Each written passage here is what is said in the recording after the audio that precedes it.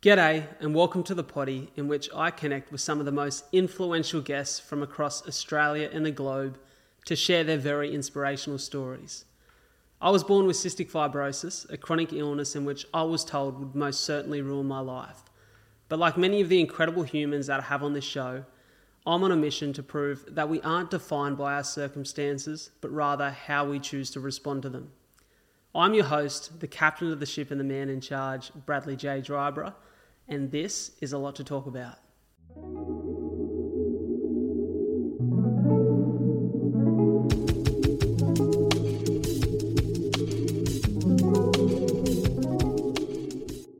Very excited to be here today with a fellow podcaster, someone who has hosted me on her show, an incredible episode it was, and I think someone who I've created a connection with post-interview, in which we've been able to bounce very similar ideas on life and similar interests, and we have a shared passion, a passion in connecting with people through storytelling and conversation. She created a podcast called The Health Classes You Miss, which is all about teaching people the things about their health that are not only important and vital, but maybe that they've missed out on or not had the opportunity to learn and discover yet. So ladies and gentlemen, from your home, your car, or wherever you are, give a very warm welcome to the one, the only, Monica Vantilburg. How are you? Oh, I'm good. Thank you so much for that intro. That was so lovely. No, I'm very good and I'm very, very happy to be here. As you said, you came on my pod not too long ago, and that was just an absolutely wonderful episode. And I feel the same that I left that, and I'm sure anyone who's ever had a conversation with you, Brad, will say this, but I left that thinking, geez, what a guy, how inspirational, how bloody awesome. I want to be that guy's friend. So, yeah, very happy to be here and chatting to you. Thanks so much for having me. It's an absolute pleasure. I love connecting with people through this source. I think that's the beauty of podcasting, is that I was only having this conversation with a mate the other day that, funnily enough, sitting in front of a mic, it forces you to put your phone down and really engage in Yes. conversation with people. And it becomes what seems to be hard to do these days in society. Like we're so distracted and we're never actually as connected as we seem to think we are. And podcast really encourages that. Like, it's a depth of conversation and a concentration in which you can really get to know someone. And what a weird way to get to know someone. It's such a modern thing, right? But it's Yeah. incredible. And the thing that always fascinates me with other podcasters is like why you got into the space. So I guess that's a great way to Mm. kick this off. Like, the health classes you missed, incredible idea. Well before you and I met across the Mm. screen for a podcast chat, I'd actually heard about your pod. I can't remember whether it popped up in my Spotify feed or recommended at some point, or someone had posted about it on social. But I remember just at first glance thinking, what a brilliant idea, because how often are we like learning new things on the go as we experience them when it comes to health, that we think, fuck, wish I knew that a little while ago. Yeah. So where did it Yeah. come Oh my from? God, I can't believe you'd heard about it before. That's so lovely. It's one of those things, and I'm sure you feel that forget people actually listen sometimes. Like, you're like, oh, sometimes it just feels like numbers behind a screen. So it's really cool when people say, I heard about you from Spotify or whatever it is. Yeah, I love that. So getting into it, how I started, it's funny because I thought it's kind of random when I first started doing it. Um, and it was something that I just kind of, I'm quite an impulsive person, and I did just kind of think about it overnight. But originally with podcasts in general, I'd started actually recording a podcast many years ago now, for a friend, and it wasn't anything that was ever going to be published necessarily, but she wanted to be an ambulance, like a paramedic or an ambulance driver or something within that. And I'd done biology at uni, for a couple subjects, and she hadn't done any biology. She hadn't done any kind of VCE or anything. So she was kind of just diving into it. And I thought, oh, I'll just make her a little resource and that'll help me because I can kind of learn from it as I go as well. So I started doing a little bit of that. And it wasn't until a few years later I was on placement. So I'm a secondary school health teacher, which gives me the qualification to be able to talk about a bunch of this stuff. And I was on placement, and I went to Australian Catholic University, which obviously has a religious affiliation. So I ended up going to a lot of private or religious-based schools, which was wonderful and everything was great. I had really good experiences, but I quickly realized that there was a few gaps, particularly in health education. So one particular instance was I created a drug unit for a particular class and I did the whole thing. This was during remote learning too. So it was a bit weird. It wasn't what I was used to. I created this entire booklet. I did all, the questions and the PowerPoints and whatever else. And I showed my mentor at the time, and they said to me, oh, I'd done it on weed, cocaine, heroin, and then alcohol, I think, because they were the top three based on the statistics that we had at the time. And my mentor said, oh, we don't cover anything but alcohol. And I found myself a little bit frustrated. Not that it was their fault or anything, it's not like they're kind of, it wasn't their decision necessarily, but I just kind of thought, what is the point in that? We're teaching 15-year-olds who, some are younger than others. I get that. But what's the point in acting like these other things don't exist? And this kind of, sparked this thing in me. And I had asked all of my previous placements, do you teach sex education? I actually had one person say yes. And then I'd asked someone else and they'd said no. So it was almost like this weird thing that I'm not sure, because it's in the curriculum. I'm not sure they wanted to tell me that they didn't teach it. And I know that there's plenty of factors that influence this. There's parents, of course, there's the religious side of things, which I totally understand that aspect as well. There's time. As a teacher now, I know that, you only get 45 minutes a week to teach the full scope of health education, and that is just nowhere near enough time, and that's no one's fault. We can't help that.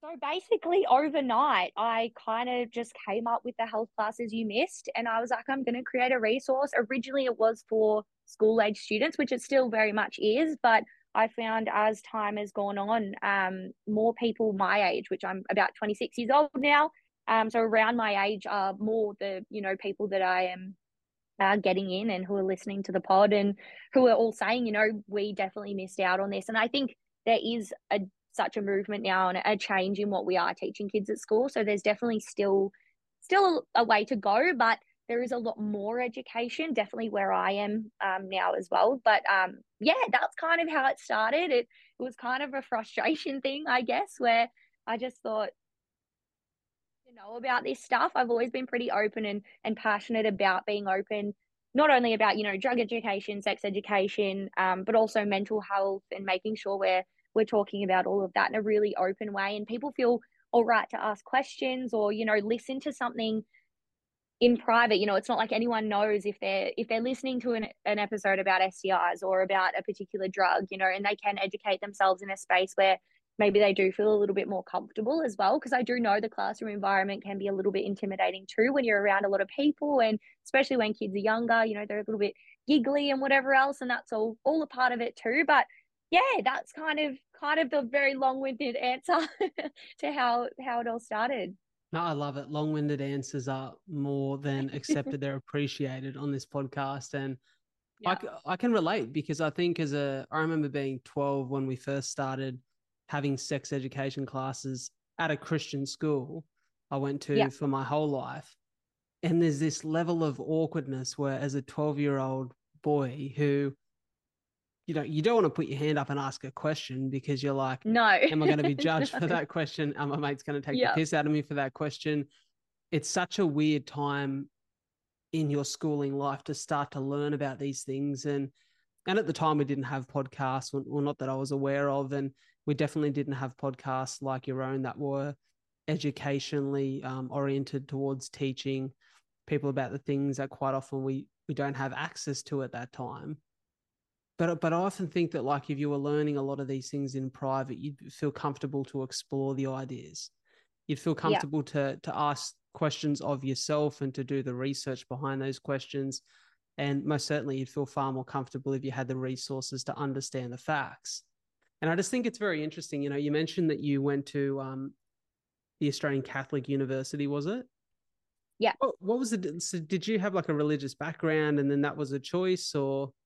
Not at all. It literally was just, so I didn't even start doing a teaching degree. I got into a public health degree originally. And then I decided I wanted to do teaching a semester later. I just wasn't loving the public health side of things. And so yeah, I just kind of transferred over. It wasn't any particular reason. ACU was a great university. It's awesome. I think for teaching and nursing in particular, it's really really strong. Um, yeah, so that was just very random. It wasn't anything that I mean, I technically chose it, but yeah, just kind of fell into it there. It's quite interesting when you speak about your first prac opportunities being in religious schools, because as someone, I went to a religious school, not for particularly religious reasons, but as a young kid with cystic fibrosis who took tablets every day. To be honest, the school that I went to was like the first school that was open and accepting me, to be able to go and have lunch with my mates and take my tablets in front of other kids. Like a lot of the other Yeah. schools wanted me to sit in a staff room. And so my parents Oh didn't want wow. that kind of like school upbringing for me. So they were like, this school, it's bloody expensive, but it sounds like a far better experience. And so my sister and I Yeah. went to the same school our whole lives. But I definitely realized, like as someone who wasn't super religious, I realized that a lot of the ways that things were taught in school were taught with a faith element. And you can kind of understand that. But at the same point, I often questioned whether that maybe got in the way of the information that was being delivered, because I think that like it's Yeah. weird that the curriculum is taught in different ways at different schools. Have you had that experience as a teacher? Yeah. So I mean, it is hard because technically you're not supposed to be able to pick and choose what you put into the curriculum. Like the curriculum's there for a reason, and that's what you're supposed to follow. Um, as I said, there are lots of other factors that come into it. Parents are a big one. Parents maybe don't feel comfortable with their children learning certain things. And I think personally, I obviously see a problem with that. I think that everyone should have the opportunity to learn about things because I don't think that there's that whole thing of, if they don't know, they're not going to do it sort of idea. And I just don't think that that's true at all, particularly for kids and teenagers who maybe feel like they want to rebel or experiment with certain things. It's always been my kind of standpoint that it's better to be educated so you can make the right decision, right? Instead of Mm. potentially making the wrong decision anyway and then not knowing what to do if maybe something goes wrong.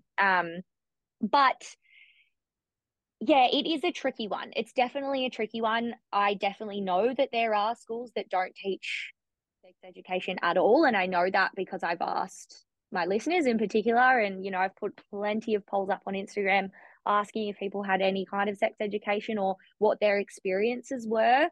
I had even a message from someone the other day saying, they separated us from the boys when we had to learn about periods and pregnancy, and this particular person thought that was really wrong. And I agree with that wholeheartedly as well. I think that those things are relevant to everyone, and it should be taught to everyone and everyone should be aware of it. But yeah, I think it does definitely depend on where you are, because no school teaches exactly the same thing exactly the same way.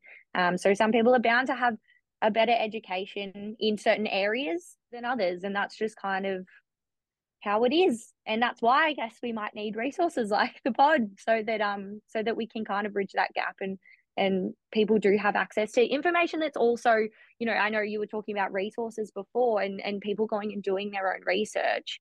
I think a really important part of it is making sure particularly young people know where to look and know where is the right place to look, because we know that to look for something like sex education is pornography, but we know that so often Mm. that is where kids are going, and that's where young people are going. And there's, I've done episodes on this and the things that can occur as a result, or the ideas that can be put into people's minds. And not to say that sex work in the porn industry is all terrible. That's not what I'm trying to put across at all. But I think that in terms of talking about consent and safe sex and all of those things, it's not very common when we're looking at porn. So I think, yeah, making sure that kids have access and resources that are actually reliable and relevant. And that's kind of what I try and include in all my episodes as well.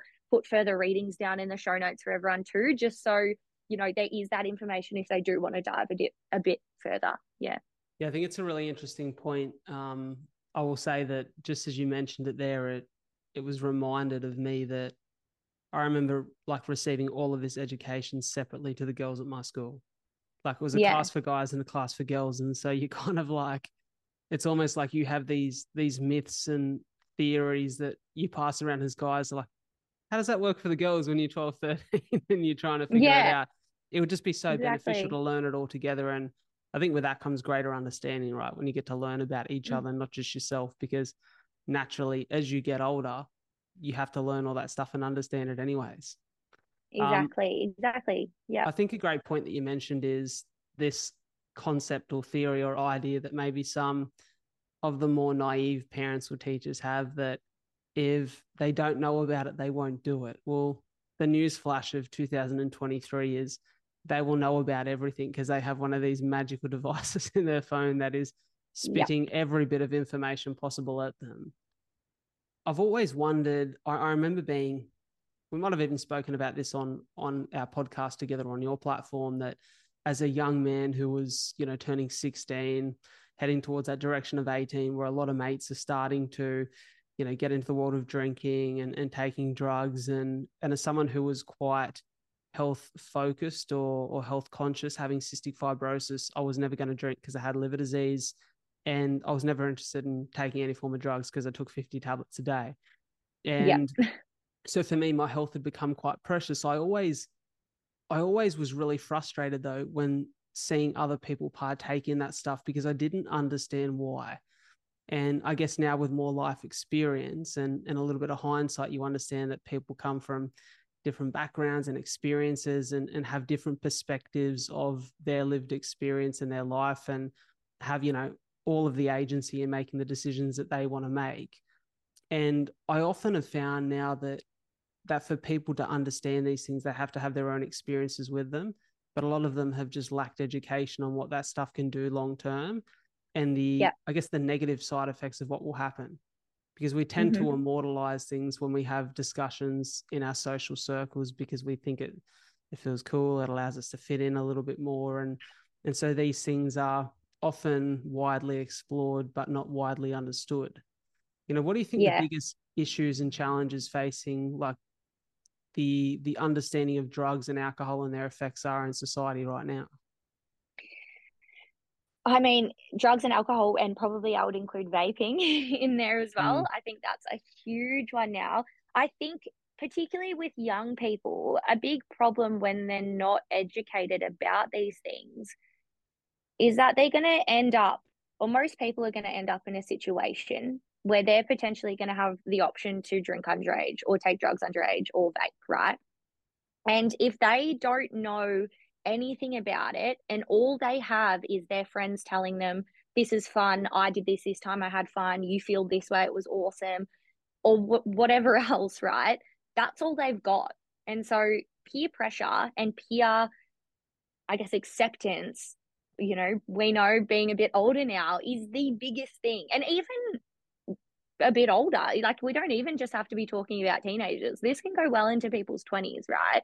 And so if you don't know the other side of it, and like you said, the long-term effects and everything that can happen, I think people are probably more likely to partake in a little bit of risk-taking stuff, because whether someone's rebelling or whether someone's just intrigued or whatever the reason is, like you said, there's plenty of reasons why someone might decide to partake in something like drug taking or drinking alcohol or vaping. I do get what you mean in the greatest sense that I look at, for me, the biggest challenge that people are going to face with drugs and alcohol is I think we're at the moment going through a societal mental health crisis where more than Mm-hmm. ever we have reports of people feeling lonely, disconnected, having challenges with depression or anxiety, these mental health related challenges in their life. And they're often seeking things like drugs and alcohol to mask the pain, to escape. And on the other side of those things is then the greater challenge with how your body responds to that. Like we Yeah. know that like on the other side of taking cocaine, you have this, massive high when you take the drug, but then you have this massive low where the body is now all of a sudden craving a bit of dopamine and craving a little bit of something to pull it back. And that's why it becomes so addictive for people. It's the same with alcohol. It's such a depressant, that on the other side of it, you never feel good. And I can't comment from personal experience here because I've not had an experience with alcohol or drugs, but I've spoken to many people through the podcast and through connections about this topic because it fascinates me why it is such a pull and such a, I guess, such a go-to comfort for so many people, and they never report back positive things on the other side of it. And so I think without I that think, education, yeah. we're digging bigger holes for ourselves. Yeah, absolutely. And I think something in Australia too is that it's such a big part of our social lives. And I think that is probably a massive thing as well. I know, like you said, the mental health side of things definitely, especially coming off COVID, right? But I know in Melbourne we were in lockdown for I don't even remember now. I think I've blocked it out of my memory, to be honest. But a ridiculous amount of time where we were isolated and we were alone and away from people. And, if someone was feeling mentally unwell, that's probably, that could have been an option for them. But also, talking to some people, they found that there was nothing else to do. So they felt like they had to just drink alcohol every weekend in their house because there was nothing else to do. And that obviously can start a bit of a cycle and a bit of a habit coming out of all of that. But yeah, the social aspect of it is massive as well because, like tonight, we've got the Matildas and the pubs are going to be absolutely pumping with people, and you're likely to go out and have a drink. And then when people drink, we know they're more likely to take drugs. So it is and does kind of just become this cycle. And I think I've spoken about this on my podcast with some people as well, with particularly men. There's this thing of going to the pub and gambling and drinking, and that being something that's really socially accepted. And that's okay if that's something you do every now and again, or that's, something that I would say you're not doing every single weekend. But we talk about golf and like other activities like golf being a really good alternative to all of this because it's out in nature, it's exercise, you are still having a chat with your mates, you're doing something that you enjoy. So I guess, yeah, it's interesting. It's crazy how embedded I think it is into our society. And I think it is interesting that, from your standpoint, like you said, as someone who has had to really prioritize their health, just bloody stay alive, watching on and kind of seeing other people and thinking, why would you do that to yourself? Mm. I'm intrigued by that. And we did actually, like you said, we did speak about it on my podcast. So It's that is on there if anyone wants to hear it. there you go. The memory was serving me well.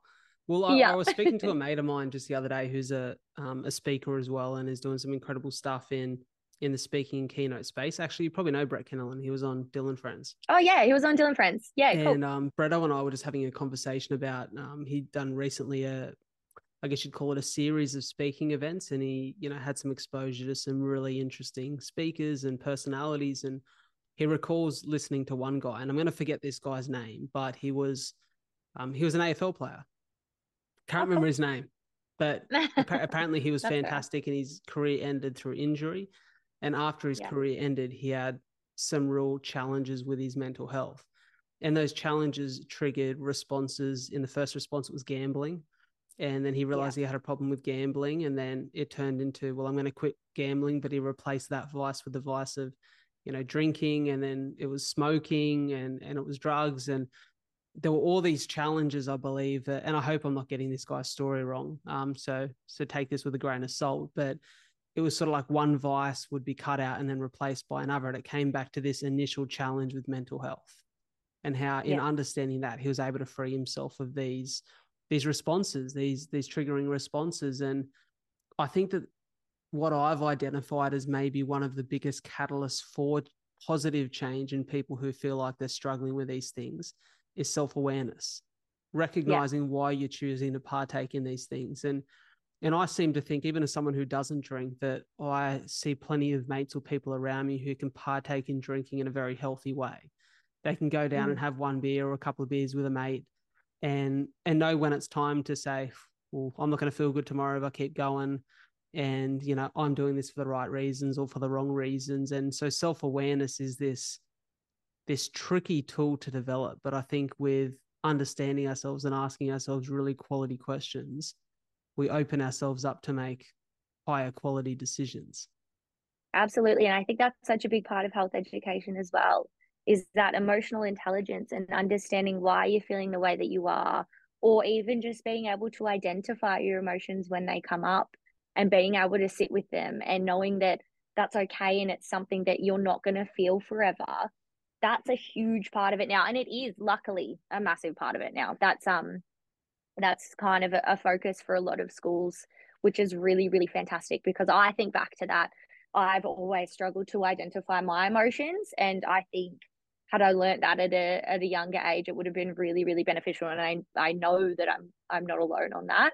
Um, and yeah, it is interesting because I think you're right, like that AFL player, if you looked at a lot of people who maybe do struggle with these things, and I don't want to be general here, but I would assume a lot would come back to mental health as kind of the main cause of it all. And I'm glad that in this day and age, I guess we have such a focus on mental health, and it is a conversation that we're able to have really openly. And I do an episode every fortnight called How's Your Head, where we focus on mental health. And I think it's super, super important to be really open about it.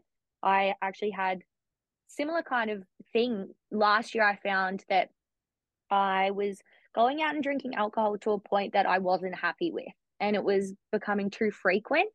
And it was for no real reason that I thought at the time. And it got to the New Year's Eve, this just past year that's gone, and I ended up having a really terrible night because I drank way too much, and I ended up just not being able to enjoy the time that I should have been having with my friends. And the next couple of days afterwards, I was up at our beach house, and I just remember feeling so flat because I care about New Year's, right? I know a lot of people will think, oh, it's just another day, but I really like to think of it as a bit of a reset. And I just felt like I totally wasted it. And I didn't do what I wanted to do, or started in the way that I wanted to start the year. And I was super down and super frustrated with myself. And then a few days later, I was thinking, geez, like this is how I've started my year. And so I kind of made a promise to myself this year that I would only drink an allocated amount of days of the year. And Mm. I would really, try and limit how much I was going out, and I would increase the amount of time I was going out and not drinking. So I was being the designated driver, and I was making sure that I was the person that was just going out sober and having a good time. And I've done really well with that. And it's been awesome. But I think I'm probably not alone in that either, is that we get to a stage where it's like, why are we doing this? And why do we keep doing this? And not only now is it something that, maybe that is a sign that there is something going on with your mental health, but the way it affects your mental health afterwards, like you said, once you've talked to your friends, that the few days after drinking is just, it doesn't feel good, right? You don't feel Mm. motivated to do things, and you don't feel like you want to get up and enjoy life. It's not, I think alcohol, just because it's legal, has been viewed as this thing that is so accepted to go out and just get really quite drunk, or go out and dance and do that every weekend, which I understand is so, can be so fun, but it doesn't have to get to that point every time, I think. And it is kind of celebrated a little bit, which I do think is changing. Like I think there's definitely been a movement of sobriety and limiting alcohol intake and stuff now, because people are realizing that, like me, it just because it's something that's legal doesn't mean it's something that you have to go out and do just because your friends are going out, Mm. or just because you're in that environment. You can just have a good time without alcohol, and I think that's really important. I want to touch on mental health. I think Mm. it's such a big topic. Like when I think about mental health, as you could spend hours and hours and weeks talking about all the areas in which this could affect or that we could touch on. And I'm sure that people have so many different experiences with mental health. It is so striking to me, though, that with more conversation around mental health than ever, which I think is really important, I still feel like more people are struggling than ever. And I'm not quite sure why that is. Is that Okay. because we're able to identify it more now and we're having more conversations so it feels more present? Is it because we have more challenges that we're struggling with and not handling mentally? But I think a big part of it for me has to come from the environment in which we exist in. Because I think about the COVID period, and I'm just touching on my personal experience here. Throughout the COVID period, we didn't suffer as challenging lockdowns as Melbourne did, being in Wollongong or just south of Sydney. But we were definitely locked down for long periods of time. Now, I thrived mentally in lockdown, I think because I had quite a sunny apartment. I was able to go out for a run. I had a couple of mates who, we were training partners during that time, and we'd go, pair up and do a run together. And then you could get a takeaway coffee and walk down the beach for an hour. And I really thrived. I was, stuck into my work. I loved my work and had the ability to host the podcast from home. So I was having high quality conversations and connections. And I think that my environment become a product of what I really made it.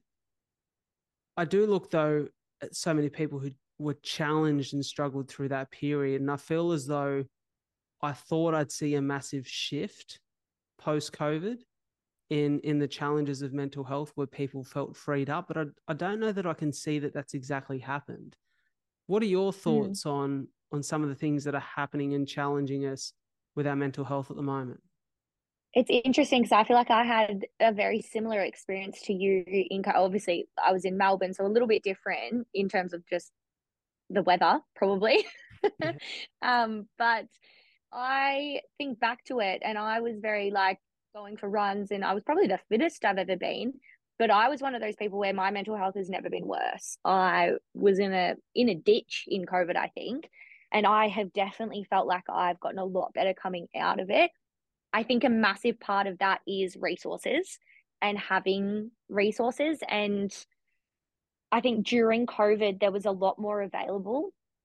I know that things like therapy and psychologist appointments, it was still hard to get, but I think it's harder now. And I think that is a huge thing because we're having more conversations, but I don't think we've necessarily got enough resources for everyone who probably needs help.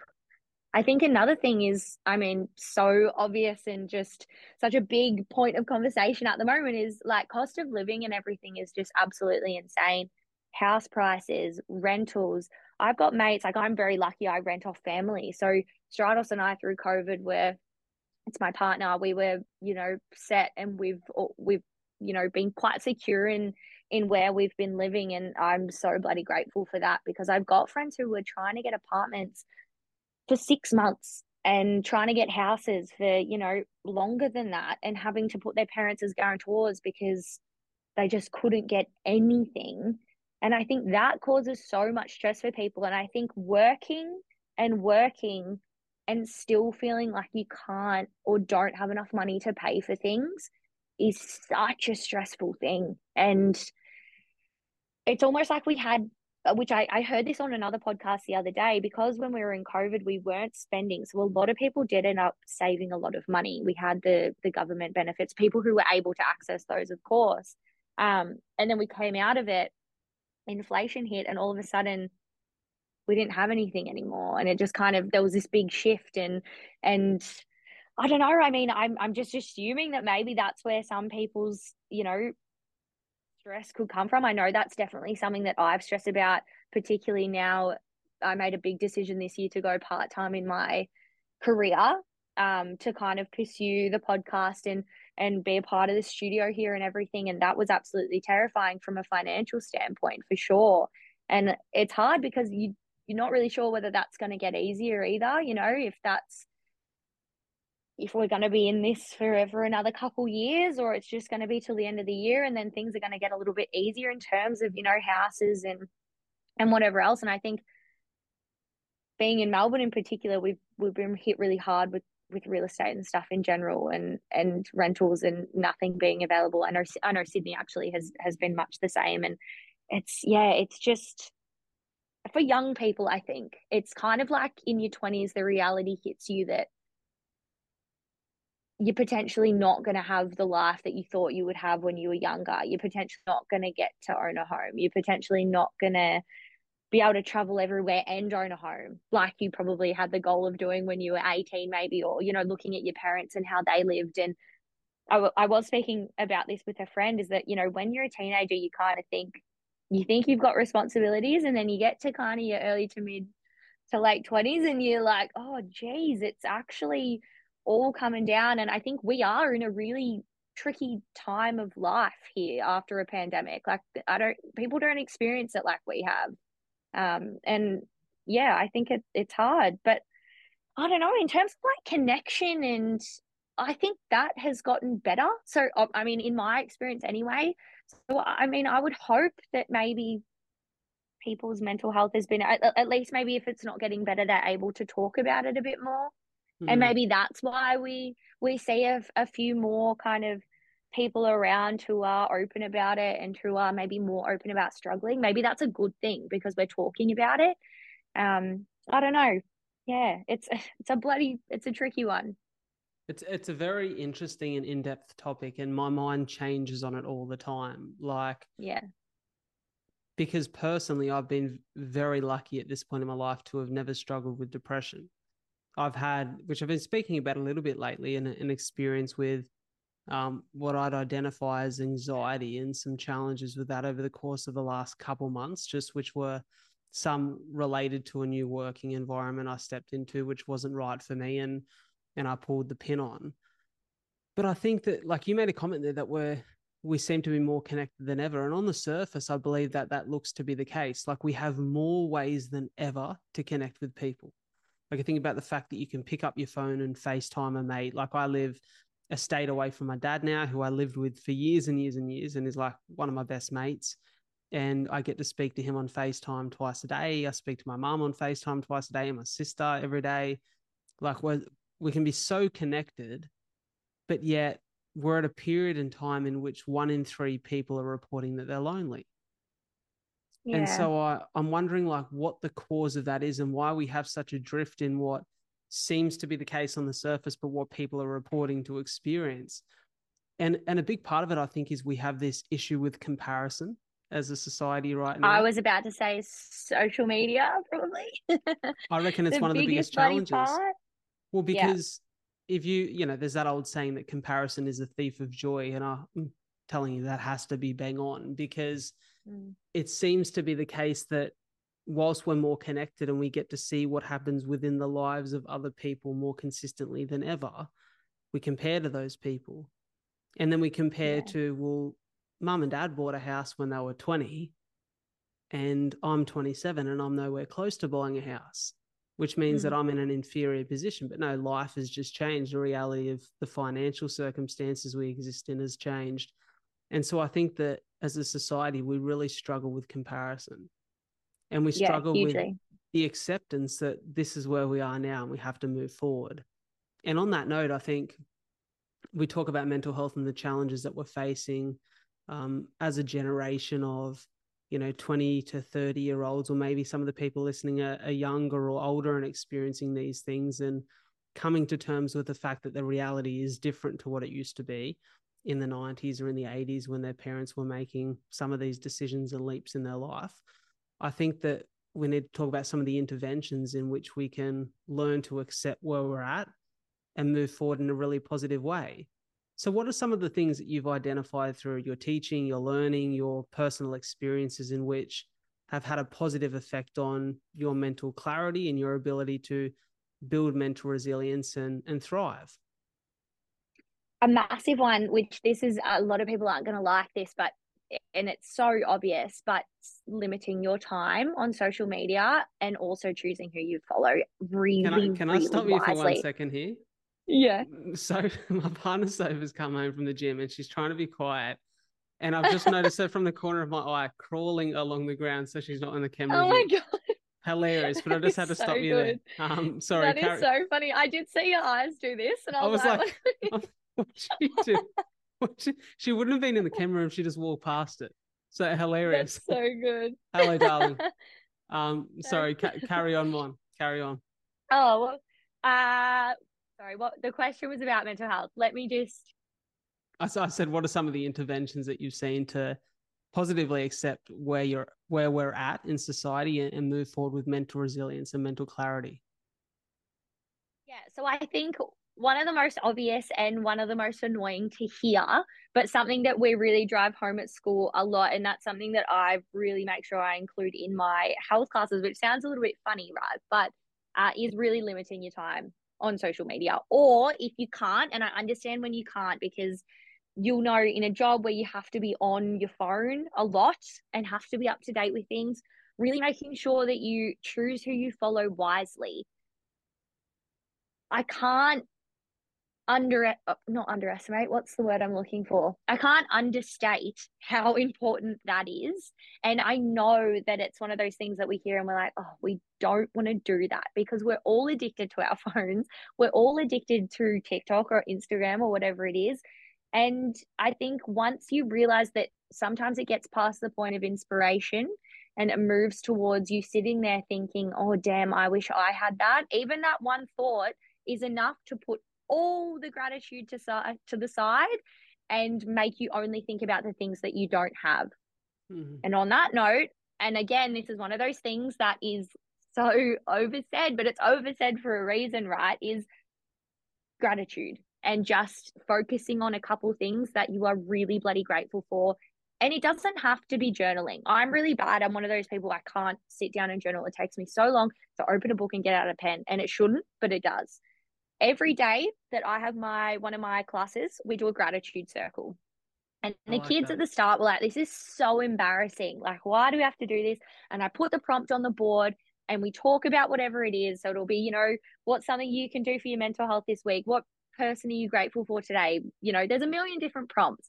And now I come into class, and sometimes if I forget to write it on the board before they come in, they're like, oh my God, Miss, are we doing the gratitude circle?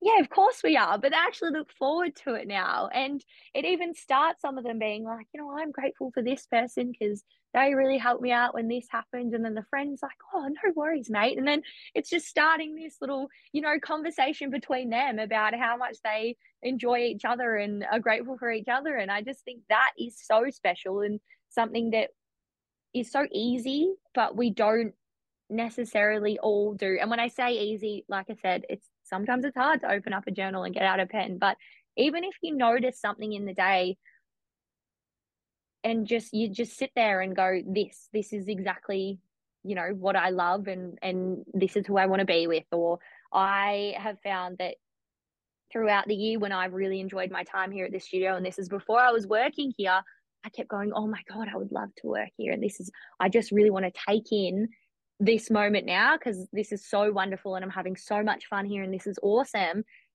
The thing I think is very overlooked, which I have definitely felt this being a bit busier now, is spending time outside and in nature and away. A good, pair these two up, get off your phone and going outside, even exercising outside. There are so many proven benefits that exercise anywhere is good for you, right? You're going to get the endorphins, but out in nature, the fresh air, being in nature in general is so bloody good for you. And to really prioritize making sure you get outside is so bloody important. So important. I have found that I've been training for a marathon. You've inspired me a lot there. We talk about that in the episode that you did on my podcast. And run on a treadmill in the morning compared to getting out and running on the bike track is insane. It's the same exercise, right? But the feeling that you get is so different, and it does push you, to even be a little bit more social. You're running past people, you're saying, hey, you're getting that connection, you're listening to the birds, you're doing whatever else while you're running or while you're exercising, while you're bloody doing burpees in the park, whatever it is that you enjoy. And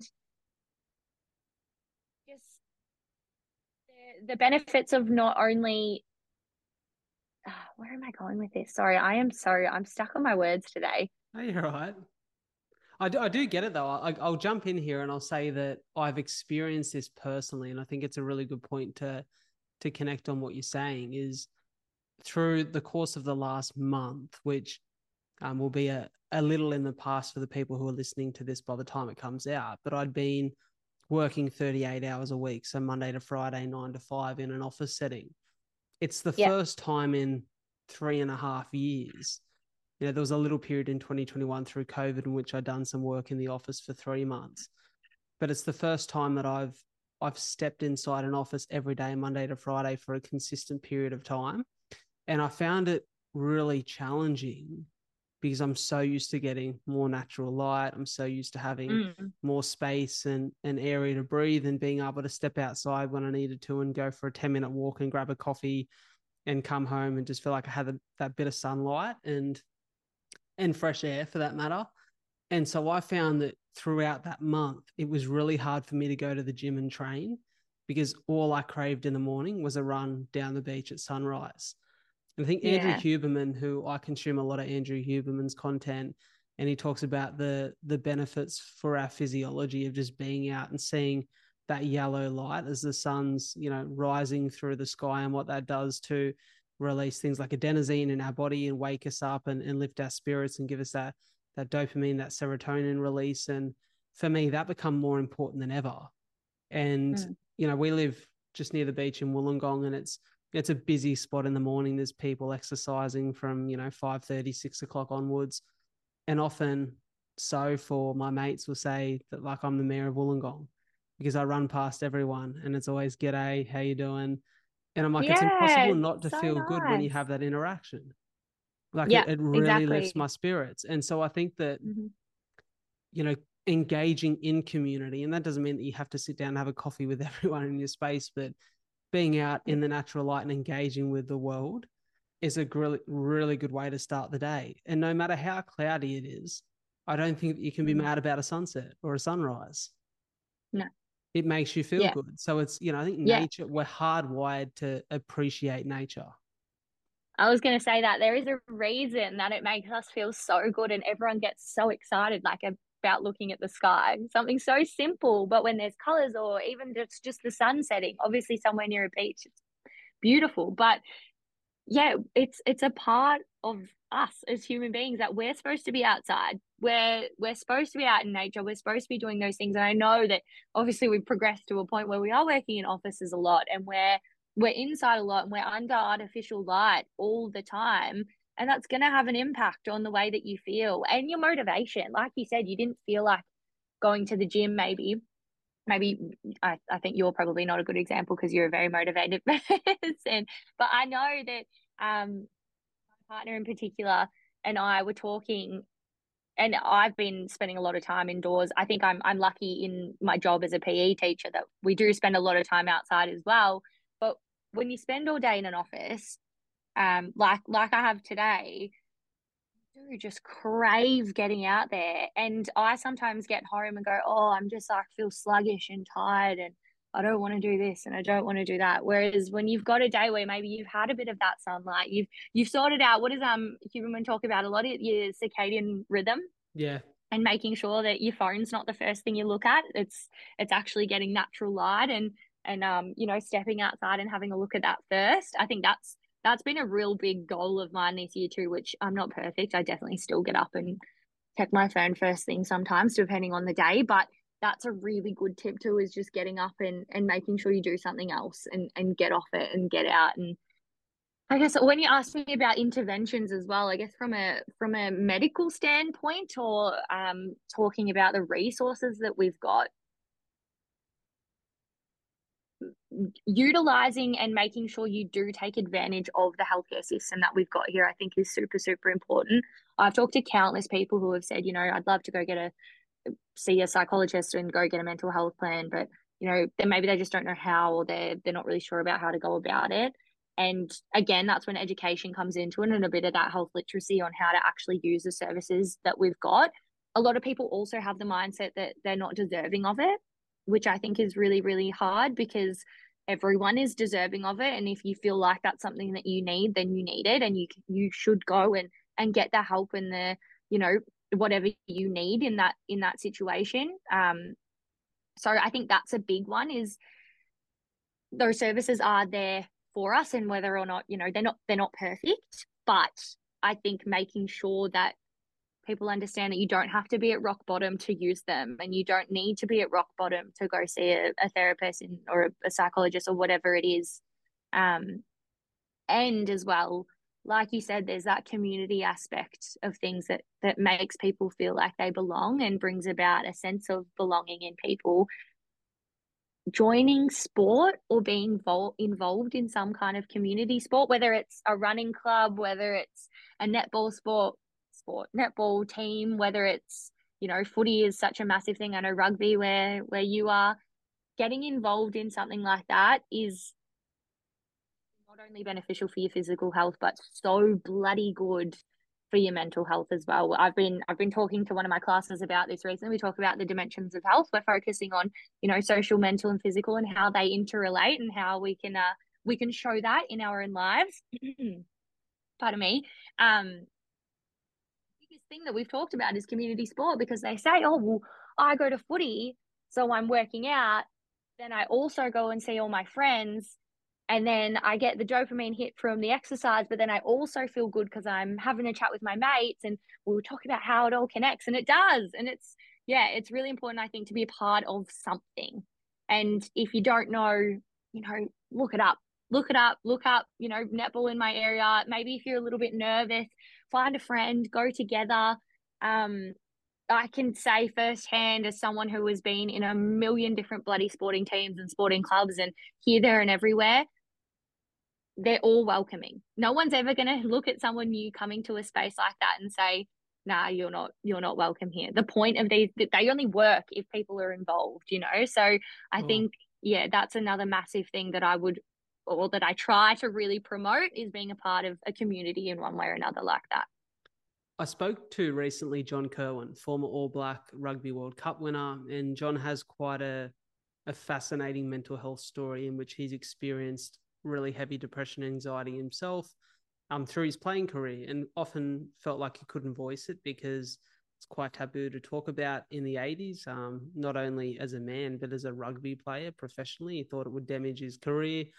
And, Yeah. John's, doing really well now and has recovered from a lot of this stuff and is, a really incredible advocate of mental health. And one of the things we spoke about with the interventions that have worked for him, and he has a company, Groove, that he set up, or an organization, I should say, in which, arms people with knowledge on mental health. And he said that one of the things he's identified with these interventions is it really helps in our busy lives where we can kill two birds with one stone. So he's like, for me, Yeah. playing touch footy with mates is not only good for my health and for my endorphins, which I know is going to help me mentally, but it's also social connection. I get to take the piss out of Mm. my mates. We get to have a laugh. We get to have a chat. He said, like, I get to kill two birds with one stone whilst looking after the rig. So I think that's a really, really incredible point you made about joining team sports. I also think the other thing that's really important for people to remember is you don't always find the answer at the first point of call. Oh, no You know, way. like, No way. people go to one psychologist and go, that didn't work. And I'm like, you Yeah. don't get fit from one workout. You Mm. don't get healthy from eating chicken, rice, and broccoli once. Like, Yeah. it's a consistent effort. And I think it's often like when we're in pain or feel as though we're suffering at the hands of something, you're looking for the easiest answer. But I think any intervention doesn't come with ease. It comes with consistency and a level of challenge. And I think you have to remind yourself that you're worth it. Mm. You know, Absolutely. having Yeah. good mental health, good physical health, feeling as though you're in a space where you can exist in a really happy, meaningful, and fulfilled place is worth the effort that is entailed Mm. in getting through the challenges in your life. And yet, I think it's such an important topic to educate on. I guess I want to head into a little bit of a sidestep here into another area. You touched on it a little bit before, but a lot of the content that you do is around sexual health. Mm-hmm. Such a taboo topic for young people because often they're scared to ask the questions about it. Particularly, one thing that you touched on is a lot of people go to pornography for health education or sexual health education, which presents many challenges. I guess Yeah. now I'm 27, I've got a partner in a longer term relationship. My views on all of this has changed. I think as a really young man, you think, is there anything really damaging about this? There's kind of like a reason why you're going there, and it's got nothing to do with delayed gratification, but rather you want to get that dopamine hit immediately. I think though, looking back with hindsight, you learn that there are challenges that come with consuming that kind of content. The challenge being is you have false expectations for a lot of young, I think especially young men. I think it can Yeah. be really challenging for young men to watch porn and to watch the sex work industry unfold, because you come with these expectations for how this is how this is supposed to look. This is what this situation looks like. This is what a healthy sexual relationship looks like. And with that, you have all of this misinformation that actually doesn't convert to healthy real life sexual relationships. Yeah. What do you think the education on porn needs to look like? Because I don't ever remember being educated on porn through sex ed. Yeah. That's interesting, isn't it? I honestly don't think that was ever covered during my sex education at school either. Um, and I had quite a good comprehensive sex ed when I was at school, which is surprising for back in the day. That makes me sound bloody old, but nearly 10 years ago now. Um, yeah, it's interesting. Like you said, I think young men are definitely more affected. We know that men watch porn more than women. That's not to say that women don't watch porn, but there's also a big theme in pornography, particularly heterosexual pornography, where there is a dominance factor. And like you said, that can set people up to have expectations that aren't necessarily real life. And I read, would have been a few months ago now, but The Sex Education You've Never Had, or something like that, by Chantal Otten. She's a sexologist. She's Yeah. wonderful. She's really, really great for resources and stuff. So if anyone listening is wanting to follow a page, or I'm sure they've heard of her before, she's awesome. She writes in her book that pornography is entertainment, not education. So it is performative. And that's something that young people probably don't all understand, right? That it's not real and it doesn't necessarily depict what their sexual experiences are going to be. And that can be really troubling because there is that aspect of aggression and violence in a lot of these videos as well, which means that potentially someone's going to go into a situation and think that they can do something like choke someone without their consent. And then that brings about a whole range of other problems, and it can become a really serious situation from there. And so that's kind of just one aspect of it. But I think making sure that young people understand that and understand that it's not real life, and these people are essentially actors in what they're doing, and they are professionals in their work that they're doing, and it is something that should be viewed for pleasure only, not for, or not only, but not for education. You're not looking at that to then just go ahead and take into your sexual experiences, because consent is a lot of the time, like I talked about at the start, not shown, as well as safe sex practices, condom use, or any other kind of, you know, contraception or any like that's not spoken about or talked about in porn. And that's, kids might look at that and be like, oh well, they're not using a condom, but that girl didn't get pregnant, and I can do this, or that person did that to that person, so that must be okay. And it's not the case. It's not real life. So I think that's probably just the message that needs to be, but there was a big controversy recently about the book Welcome to Sex. Did you see or hear anything about No, that? I didn't, but I seen something on your Instagram about it. Explain that to me. Yeah. So I put up a post about it because it was really bloody interesting, the conversation around this book that Yumi Steins, and there was a doctor involved as well. I know Yumi Steins' name because she's a little bit more kind of a personality, but there was a doctor who wrote it alongside her. She's got a few books. She's got like Welcome to Period, Welcome to Sex, Welcome to Boobs, I think is one of them as well. But all really great resources, right, for young people. Now, age of the exposure, there's kind of differing statistics here, but I think the main one we saw was about 11, which means that kids are looking at it younger than this. And also, obviously, some kids are going to be looking at it older than this as well. But there was all this talk of people being like, this book is disgusting. It needs to be taken off the shelves. Big W actually had to remove it from shelves. They kept it online, but they had to remove it from the shelves because workers were being abused and it was becoming unsafe. which is just absolutely insane to think about. And the commentary around this book was just, it was crazy to me because I was looking at that going, 3 clicks on a phone and you can find absolutely whatever you want. Whatever you want. You know, it Mm. doesn't like any kind of pornography, any naked photo. There's stuff on bloody YouTube. It doesn't matter what platform you're on or how safe search kid's phone. If they want to find something online, they will be able to find it. And that's unfortunately the world that we live in today with the internet. And that's something that, you know, is always going to be a constant battle, I think. And I would so, so, so much rather a young person get their education from a book that is super educational, is backed up by evidence and science, than going and watching pornography and just thinking this is how it's supposed to be. And so I guess, I don't know, I found that really crazy. Just with a lot of the commentary around it and how shocked people were. And I think there is kind of that bubble that people are like, kids don't look at that stuff. And they we know from the statistics that they absolutely do, and maybe not everyone, and that's fine. And I'm, you know, not saying that every single person needs to go and pick up this book for their child. It's going to be relevant and ready for them when they're ready for it. But I think making sure that porn is not the first thing that kids turn to and having a resource like this book is super important.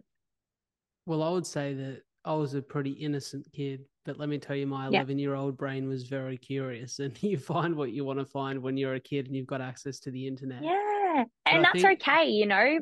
That's fine. You shouldn't like there should be no shame around it either, which is a big thing that I try and preach is it's okay to be curious. It's not there's no problem with that, you know. It's not necessarily meaning that people are acting on things. It's just that you're wondering, and that's a very natural part of growing up. well, I think the only problem is without the proper education, you don't know how to interpret it.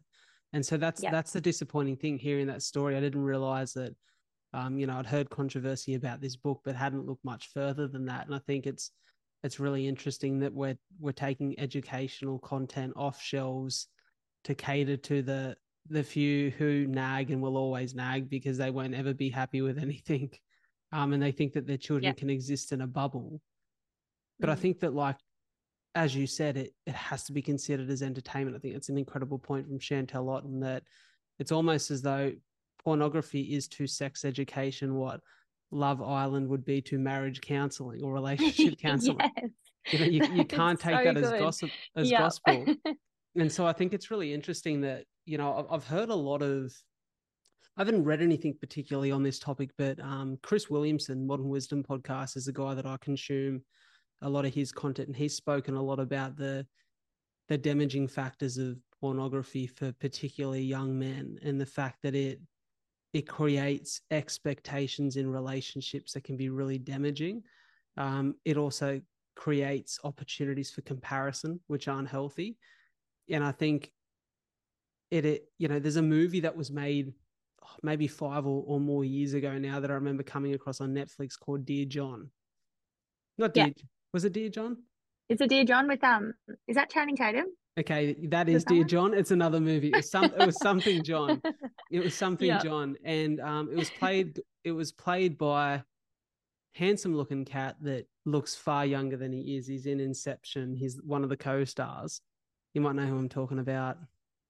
I was about to be like Leo, but no, not if he's a No, it's not co-star. Leo. I He's don't one of the know. co-stars. I forget his name. Many people know who I'm talking about. But the movie is essentially about a guy who is quite a handsome cat, has lots of interest from the opposite sex, and often has these girlfriends and these relationships or these sexual connections that never last because he's never satisfied with the real life sex, and he finds himself far more interested in porn because it's been Yeah. designed to entertain you in a way that induces dopamine and induces this level of excitement in which you get addicted to.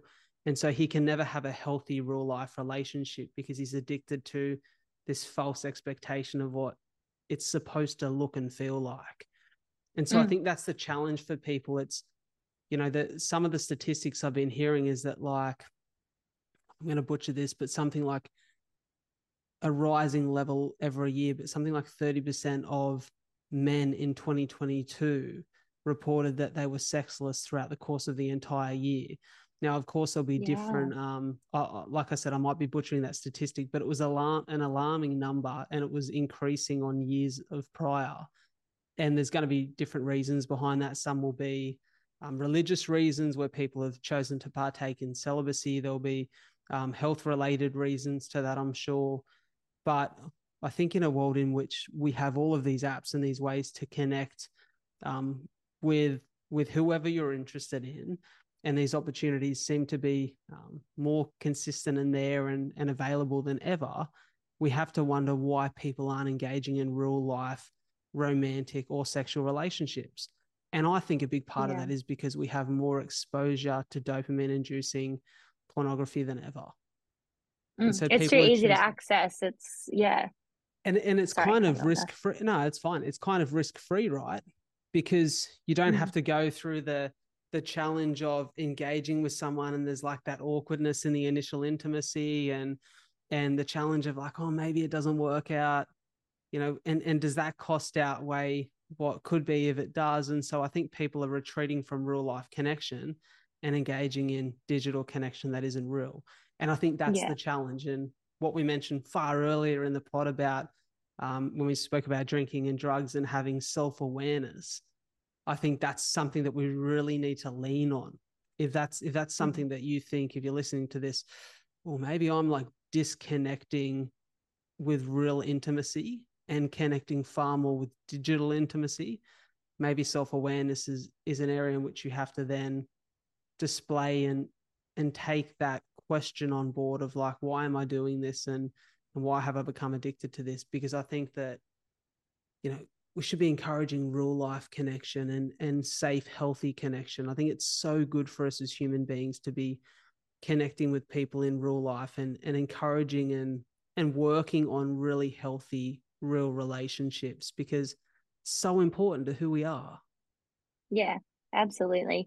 And yeah, that's so true. Like you said, people listening may be thinking, oh, that sounds like me, or that's, something that's coming and interfering with either, your work, your relationships, whatever it is. Through my research, that was the biggest thing. It was like if it starts to interfere, pornography, with any aspect of your life, whether that's because you choose to, not go out to meet people because you'd rather stay home and there's this easy access for you, whether it's costing you financially, maybe you're paying, we've got this thing called OnlyFans now, which is, an interesting one too, because it's become a lot of women in particular have been able to become have a lot more autonomy over their career in the sex industry, which I think is awesome. That's probably a whole other conversation, but that could be something as well. If someone's spending a whole chunk of their money on porn or on looking at other people, or maybe it's interfering with work, or maybe it is interfering with someone's sex life to the point where they actually cannot partake in sex or sexual intercourse without looking at pornography first. All of those things come into play, and there's all, if it affects any one of these things, it's a problem, and it's something that, like you said, people need self-awareness around, and they need to think about. And I guess that's probably because this is such an intimate subject, and it's something that people don't necessarily share with each other. Mm. Self-awareness is crucial, because this is not really going to be one of those cases where someone else is seeing it in you, is it? Like we can see mental health, we can see if someone's deciding not to go to work, or we can see if someone's not exercising, or they're not turning up to training, whatever else it is, but you can't really see this. So I guess this as a problem for people is definitely something that they need to recognize themselves and be able to sort through. And look, there's heaps of support as well. There's lots of support out there for people who do maybe feel like they have an addiction to pornography or to sex or to any of those things. So make sure that you utilize that as well, because it's definitely something that I'm sure people experiencing it might think they're the only one experiencing it, which is, I know, we all have that with whatever we're going through. We always think we're the only ones with the problem, but I can guarantee you there'd be so many more people than people think going through something like that. And there's support there, and that's what it's there for, and to make sure that people are aware of that and they know that they can go and get help if that's what they need. They don't have to do it alone, I guess, is really important. Even though it's a taboo subject. Like it doesn't matter. Yeah, it's important to make sure, like you said, you've got healthy connections in life. That is one of the most important things. Yeah, incredibly said. I have to be a little bit self-indulgent for a moment and talk marathon training because this stuff You gets me excited. Talk to me about the process of, training for your first marathon. As I understand it, we will be approximately a month out from your first marathon when this pod drops, which Yeah, is very much the that's terrifying. pointy end of the prep. When did you decide, and when did you actually commit to running your first marathon? And where were Yeah. you at the point of commitment? Like, where was your training at? What was your longest ever run? And I'd just be interested to hear. Yeah, so I've always loved running. I've run for a couple of years. Definitely in the last few years, it was on and off. I played footy as well. So the reason I decided to run the marathon was because I haven't been able to play footy. I actually got concussed a bunch of times. I ended up having a concussion expert on. He's a neuroscientist. His name is Dr. Alan Pierce, and he's absolutely wonderful in the space of sport-related concussions. He's doing heaps. And so he came on the pod and we had a discussion about it. And he was just talking about the research and how it's so underfunded and there's not that much support. And I think that's because it's kind of a controversial topic. You know, there's that whole protect the players, there's how long they should be out, there's, everything that just happened with Port Adelaide. I don't know if you keep up to date with that stuff in the AFL, but they didn't take one of the players off. They ended up getting fined about $100,000 for that. Which, he should have come off the ground. And it's one of those things where, and Alan Pierce is really, really on top of this as well, where he says it's not to make people scared to play contact sports, it's just to make them safer. And so we need research to do that, right? Because there's CTE, which is a brain disease that people can get from ongoing head trauma, which causes many, many problems. It's, unfortunately, a lot of people turn to suicide, and CTE is only diagnosable post-mortem, so after someone dies. And a lot of these sporting people or people who have been involved in things like NRL, NFL, AFL, they've been diagnosed post-mortem with CTE, and their families will say they just weren't themselves in the last couple of years. And this has happened, and there's all these different patterns that can occur, which is really scary. And so I'd had a couple concussions. I'd had three, two, one after the other at the end of the season last year, which meant I couldn't play finals. I played 2 games this year and I just didn't feel right. I was just like, this isn't for me now. And I thought, what else can I do? Because I am a goal driven person. I need something. Otherwise I'm just going to, be here, there and everywhere. And I thought, all right, I'm going to run a marathon. That was probably April this year.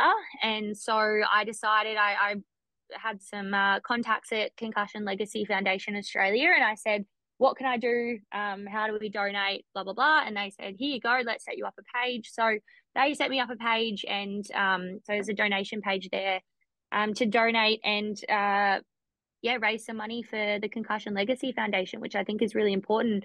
Alan said in the podcast that it costs them without donations of brains, it costs about $5,000 per brain, which is hectic. That's a lot of money for, one brain. Without people actually saying that they'll give their brain to science and to research. So that was kind of the idea around it there. My training is going well. I'm a part of a running club that I go to every Tuesday night, which I just absolutely love. I have, I wasn't going, which I should have been. And so I've kicked myself up the butt recently and I've been going again. And it's just going back to that like community based stuff. I am Eastern Masters. So that means generally it's people over 30 years old. I'm only 26. So I'm one of the youngest there. There's probably 2 or 3 of us that are probably late 20s, early 30s. There's some people there that are running still and they're 75. And it's Yeah, just, wow. it's absolutely insane, and everyone's there. They're different ages. Everyone's just there to run and to have this community and to work together and to push each other. And it's all volunteer based, and it's awesome. So I've been doing that, which has been fantastic. I've also done a run with the Knox Road Runners, which is another group that run out in my area who are awesome. They do a longer run on a Saturday morning. So I'll go to my second session this Saturday with them. And same thing, it's all set up, all volunteer based. And that's really, really awesome to be a part of as well. You kind of forget that you're running that far when you're running with the group too, I think. I did 27 and a half on my first one with them. And I went, geez, that was a lot easier than running by myself. So that's a good hot tip. Run with someone else that you can have a chat to so that the time goes a little bit quicker. But to be honest, I'm a little bit terrified. I'm just like, as long as I can finish it, I'm good. I've run a half marathon before and like naturally I feel pretty good in my running. It's probably the best kind of exercise for me. It's my most comfortable, I would say, but it's still bloody hard. And 42 kilometers is, I mean, a bloody long way. So I think I'm just gonna the aim for the first one is just to get it done. But yeah, it's been really cool. It's been great to try and get some donations for CLF, and yeah, hopefully we can get a bit of money for them, at least enough to get them a brain, I guess. So yeah. Yeah, it's a funny old activity running, because it's one of those things that I'm sure you can attest to, that there are days in which you think, today was my day. I feel Mm-hmm. incredible. Every step felt nice. It was enjoyable. It was fun. And there are days in which you think, I feel like an amateur again. Like I'm Yeah. starting from scratch today. I felt tired. My heart rate was through the roof. And I've It's probably not fair, is it? experienced, it's very inconsistent. I've probably experienced that this prep. Like I've gone from, I ran Melbourne Marathon last year in October, and that was by far probably my best ever like distance run. I felt, Yeah. not that I felt incredible in the lead up. I had some Achilles issues, but on the day I woke up, I felt great. I suddenly had an air of confidence. I think I lifted with the crowd. I was solo the whole way with no headphones, and like Oh, loved every minute of it. crazy talk. Well, I think it was one of those days where I was like, I was on, but I'd Yeah. experienced two marathons before that where shit hit the fan at every possible opportunity. It's long distance running is such an unforgiving sport, and it's a very humbling reminder at times that this shit is hard. That's where you grow and learn from it. And I guess a touching story for you that will relate to what you're speaking about with that running group you go to on a Tuesday evening. As a Yeah. lady that lives locally here, her name's Barb. And Barb, I'm not sure how old Barb is, but she's an elderly woman. She looks far younger than she is, because I remember Yeah. she's told me her age before. But one of the people that really inspired me when I started running in 2020 was Barb, because I would be running and I'd see her, much older than I am, and she every morning was jogging, cycling, or swimming. And I was like, I remember Insane. stopping her one day and just saying, how do you bloody do it? And she goes, let me tell you, young man, if you stop, you die. And like I see her running every day, and like it's people like that that really inspire me. I think I've had the challenge of, and I'm not sure whether you'd relate to this or not, but I've had the challenge of almost identifying a little bit too much with a guy that has to do like extreme things in comparison to where my health is at. Excuse me, where I was the guy who ran a marathon with bleeding lungs. So then I've got to keep backing it up and do bigger stuff and more challenging stuff. And I've kind of Yeah. gotten to a place over the last 3 years where I'm like, I really like exercise because it makes me feel good. Not because I Mm. have to do crazy things all the time. Like I don't have to be David Coggins. I think it's great to test yourself and like to test your discipline, but it's not how I need to like, that's not what needs to motivate or drive my training. I'll just want to, like, as I get older, move really well, feel better, continue to do things that are positive for my health. Yeah. Yeah. So good. I think that is a good point. You either kind of get the bug or you don't. I've heard with marathons. I feel like personally, someone asked me the other day, "Are you going to do another one after this?" And I was like, "Bloody hell, let me get through the first one." But I think I'll stick to the shorter distances after this. The old 10K and the half marathon, which by all means are not short, but No, shorter than the 42 for sure. I love that about Barb. That's awesome. She sounds like a legend. she's a It's legend. um She it's was a always good marathon runner seeing. back in the day. Yes, yeah, that's these people that train us for Eastern as well. They've all just they've done so much and they've just achieved so much, and all they want to do now is get a group together so that they can help us be better runners and help us, achieve our goals and run all the marathons. And there's people that are like going over to Chicago and have done Boston and are doing London, and oh my God, it's insane. But it's obviously so inspiring. And again, I guess that's that thing of, we talked about that at the start as well. We're coming full circle with a few of these things. We are. But your environment and who you surround yourself with, and how positive these kind of interactions can make you feel. It's yeah, really good. So that makes training easier. So if anyone's bloody running, maybe you've never run before, or you are training for a marathon or whatever else, maybe it's both. Um, try and find a group to go with, because yeah, a group in everything just makes it a little bit easier. I think being around people, that sense of belonging, it's really good. Teamwork makes the dream work, eh? Oh, doesn't it? Doesn't it? We love the sayings. It's great. Well, speaking of teamwork, we are fast approaching the Tilly's semi-final game, which we're very excited for. So it Yes, 20 feels like mins.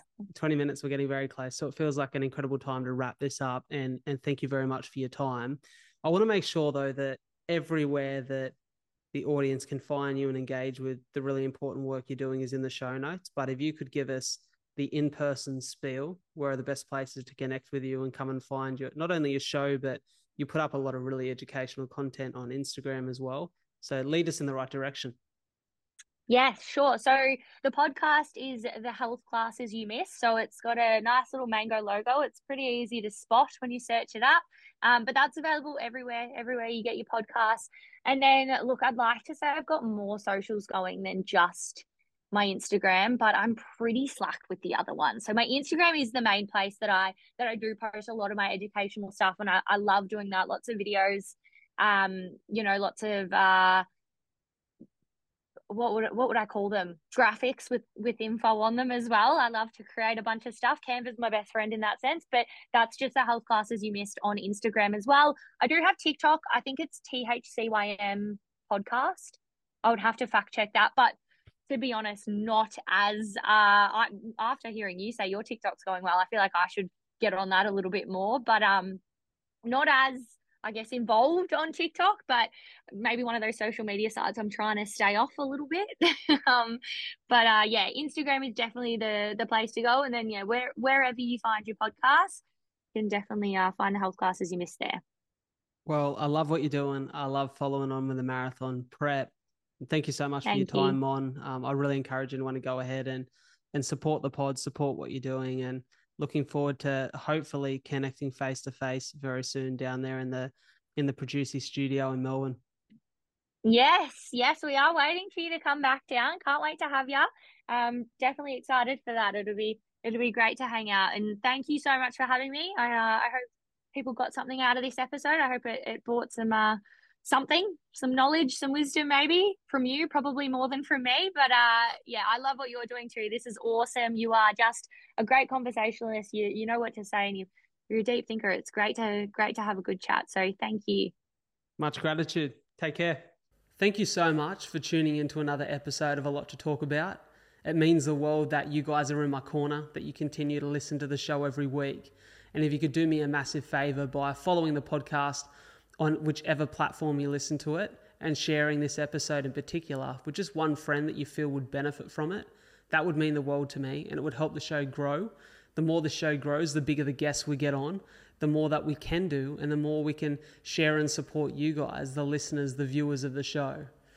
Before I go, I want to pay my respects and recognise the traditional custodians of the land on which we meet and record this podcast. The Aboriginal culture has such a rich history in storytelling, and as a passionate storyteller, I really hope that the stories we share and connect with on the show can allow the many cultures that now call this beautiful land, Australia, their home, to come together and continue to respect the stories and the culture that make this the land it is today.